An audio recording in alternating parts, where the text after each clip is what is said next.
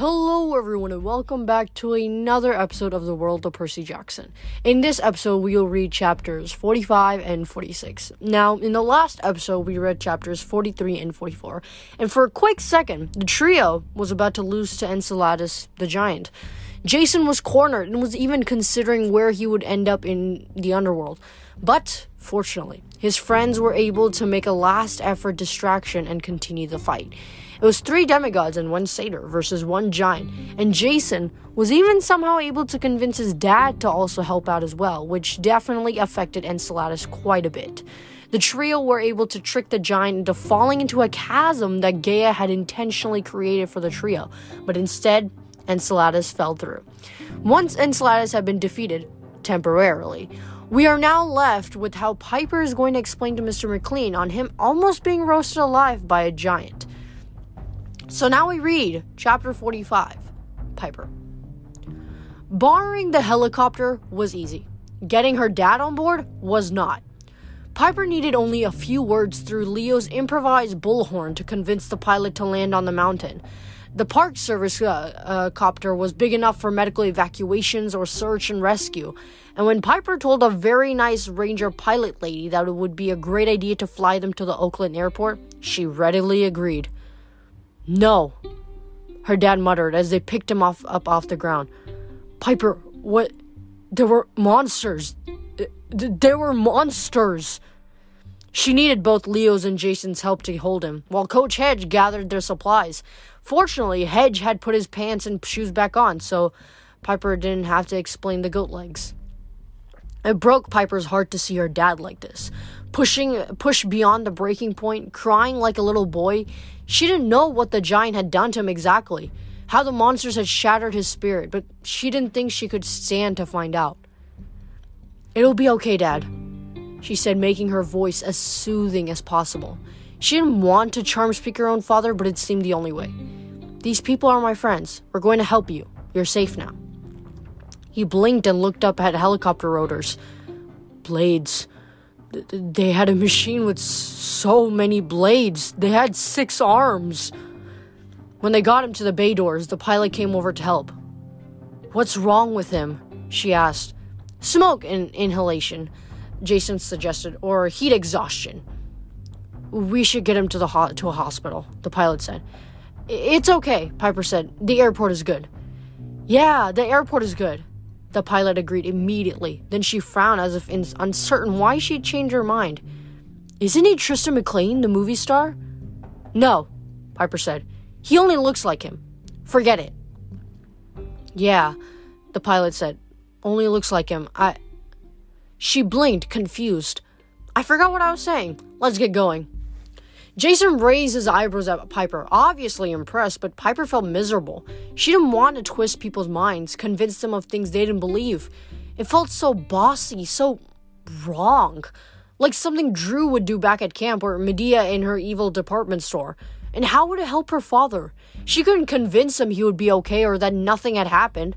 His trauma was just too deep. Finally, they got him on board, and the helicopter took off.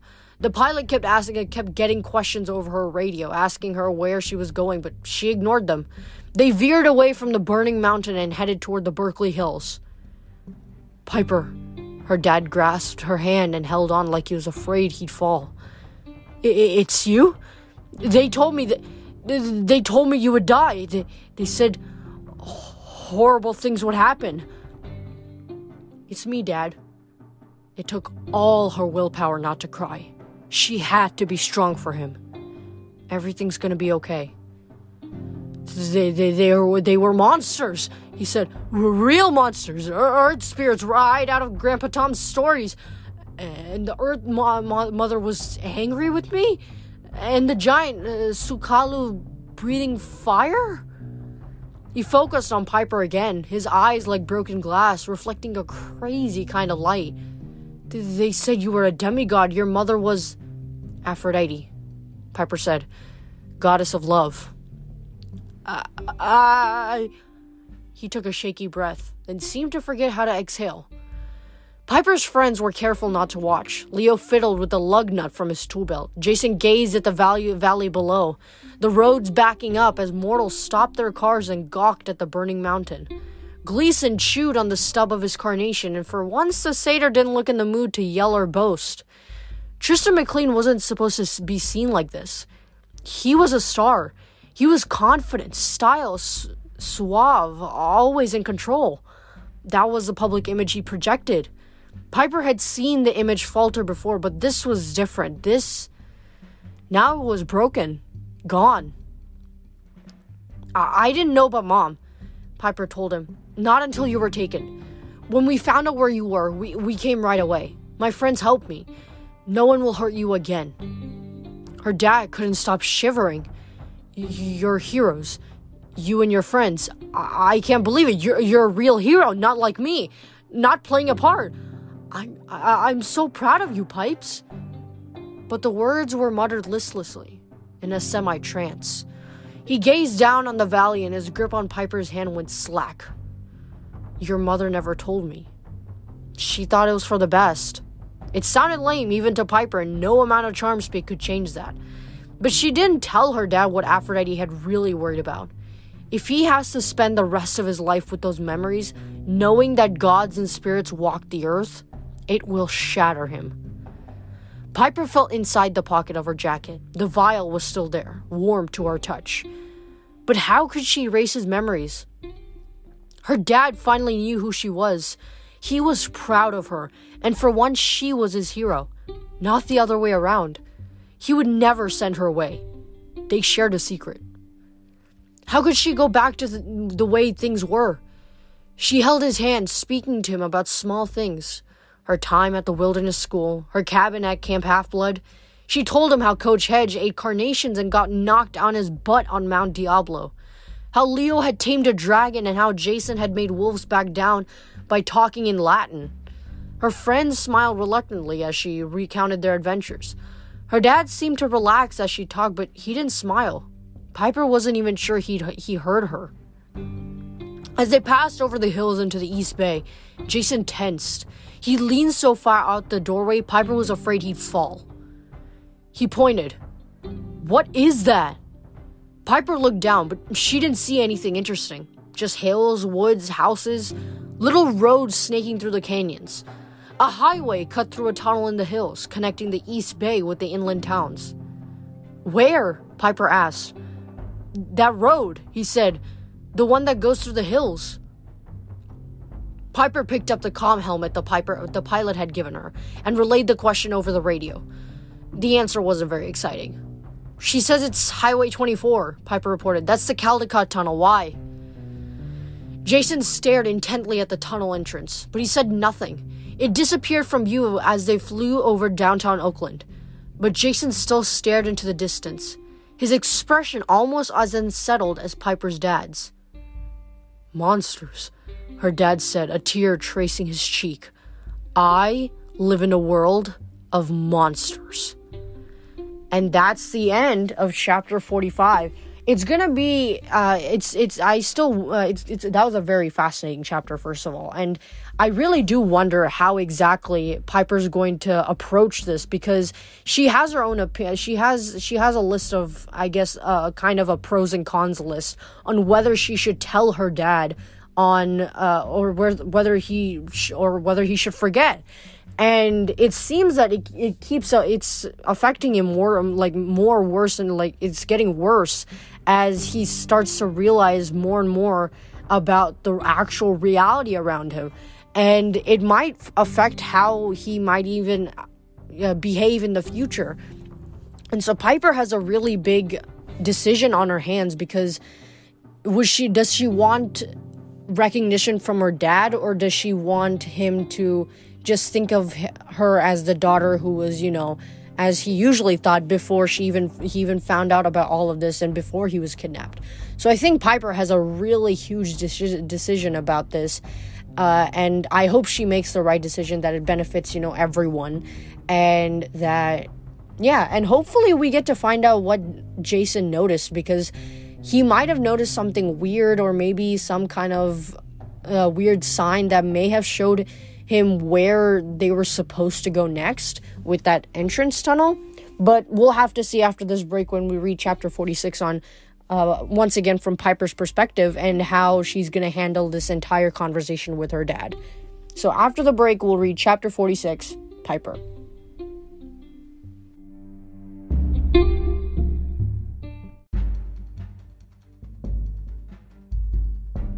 And we're back from the ads, and now we're going to read chapter 46, Piper.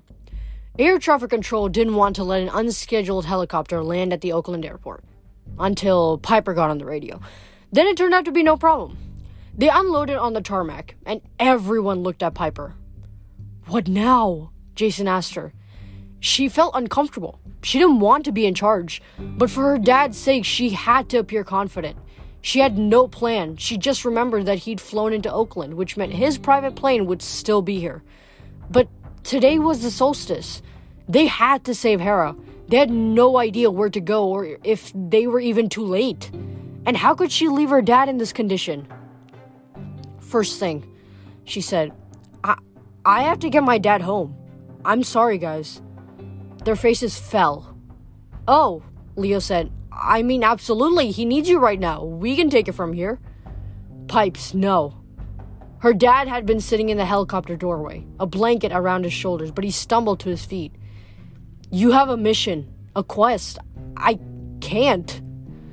"I'll take care of him," said Coach Hedge. Piper stared at him. The satyr was the last person she'd expected to offer. "You?" she asked. "I'm a protector," Gleason said. "That's my job, not fighting." He sounded a little crestfallen, and Piper realized maybe she shouldn't have recounted how he got knocked unconscious in the last battle. In his own way, maybe the satyr was as sensitive as her dad. Then Hedge straightened and set his jaw. "Of course, I'm good at fighting too." He glared at them all, daring them to argue. "Yes," Jason said. "Terrifying," Leo agreed. The coach grunted, "But I'm a protector, and I can do this. Your dad's right, Piper. You need to carry on with the quest." But Piper's eyes stung, as if she were back in the forest fire. "Dad." He held out his arms, and she hugged him. He felt frail. He was trembling so much, it scared her. "Let's give them a minute," Jason said, and they took the pilot a few yards down the tarmac. "I can't believe it," her dad said.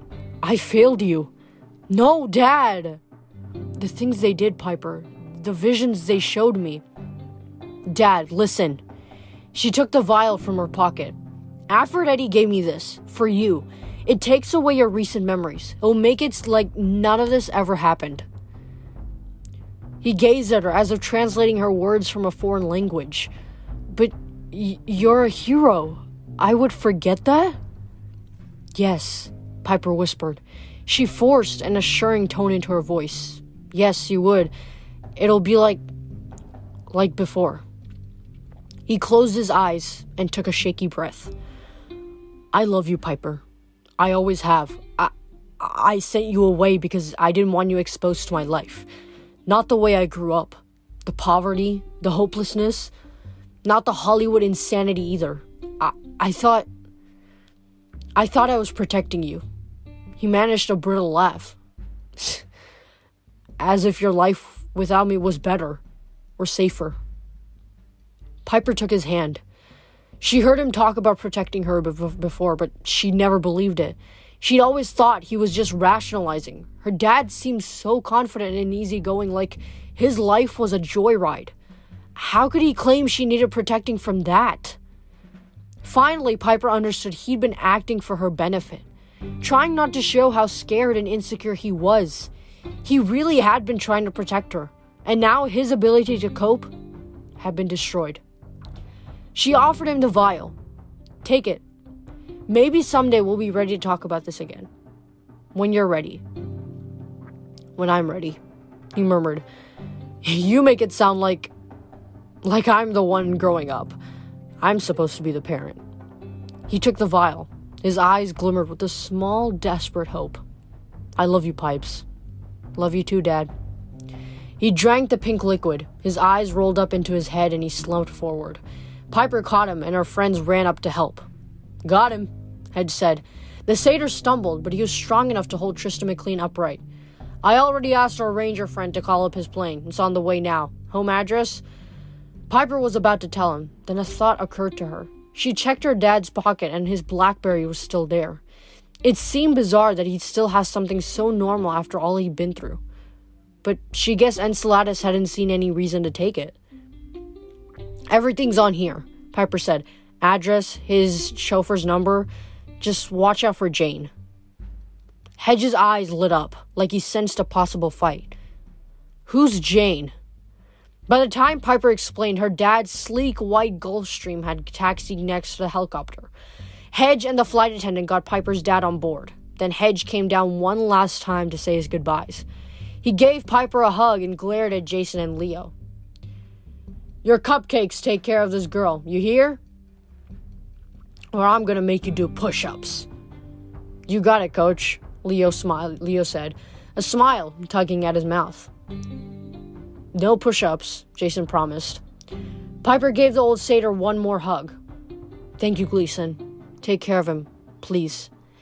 I got this, McLean, he assured her. They got root beer and veggie enchiladas on this flight and 100% linen napkins. Yum. I could get used to this.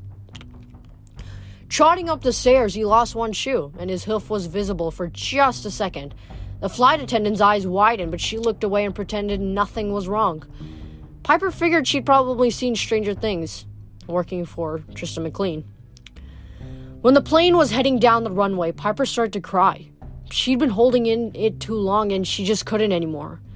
Before she knew it, Jason was hugging her, and Leo stood uncomfortably nearby, pulling Kleenex out of his tool belt. Your dad's in good hands, Jason said. You did amazing. She sobbed into his shirt. She allowed herself to be held for 6 deep breaths, 7. Then she couldn't indulge herself anymore. They needed her. The helicopter pilot was already looking uncomfortable, like she was starting to wonder why she'd flown them here. Thank you, guys, Piper said. She wanted to tell them how much they meant to her. They'd sacrificed everything, maybe even their quest to help her. She couldn't repay them, couldn't even put her gratitude into words. But her friends' expressions told her they understood. Then, right next to Jason, the air began to shimmer. At first, Piper thought it was heat off the tarmac, or maybe gas fumes from the helicopter. But she'd seen something like this before in Medea's fountain. It was an iris message. An image appeared in the air, a dark-haired girl in silver white winter camouflage holding a bow. Jason stumbled back in surprise. Talia! Thank the gods, said the hunter. The scene behind her was hard to make out, but Piper heard yelling, metal clashing on metal, and explosions. We found her, Talia said. Where are you? Oakland, he said. Where are you? The Wolf House. Oakland is good. You're not too far. We're holding off the Giants' minions, but we can't hold them forever. Get here before sunset or it's all over. Then it's not too late? Piper cried.